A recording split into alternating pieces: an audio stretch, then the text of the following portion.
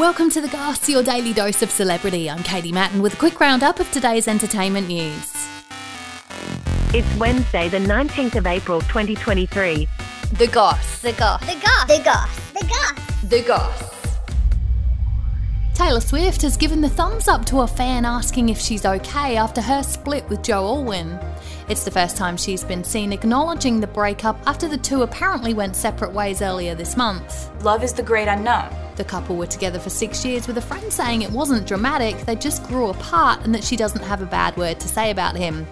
She kept the romance private after being slammed for the public drama she had with ex-boyfriend Calvin Harris. I've been wronged. She cut her trip to Australia short back in 2016 after she was accused of cheating on the Scottish singer.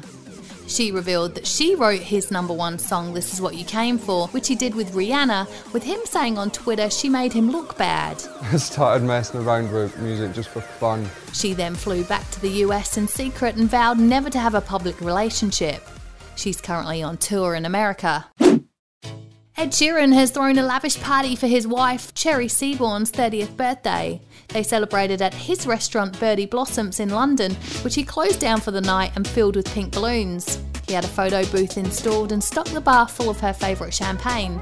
The 32-year-old singer revealed recently that she was diagnosed with a tumour during her pregnancy with their second daughter and that she was unable to have treatment until after the baby was born. Equal to that love, you've got an insane amount of worry. The couple kept the pregnancy a secret, with him saying they were scared, anxious and depressed during that time.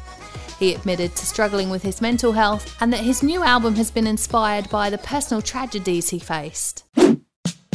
And it's said that Prince William has no plans to meet up with Prince Harry when he's in the UK for the King's coronation. At the end of the day, you have to care and you have to feel for the causes you believe in. The brothers' relationship has been strained after Harry's tell-all book, Netflix series and Oprah interview where he and Meghan Markle attacked his wife, Princess Kate. I'm just trying to decide if I'm comfortable even talking about that. Harry and Meghan have been slammed for portraying a poor me persona, criticised for stepping down as senior royals for a life out of the public eye, yet continuing to appear on TV, at events and dissing the royal family. I was defending my wife. Harry will attend the coronation on May 6 with wife Meghan staying in California.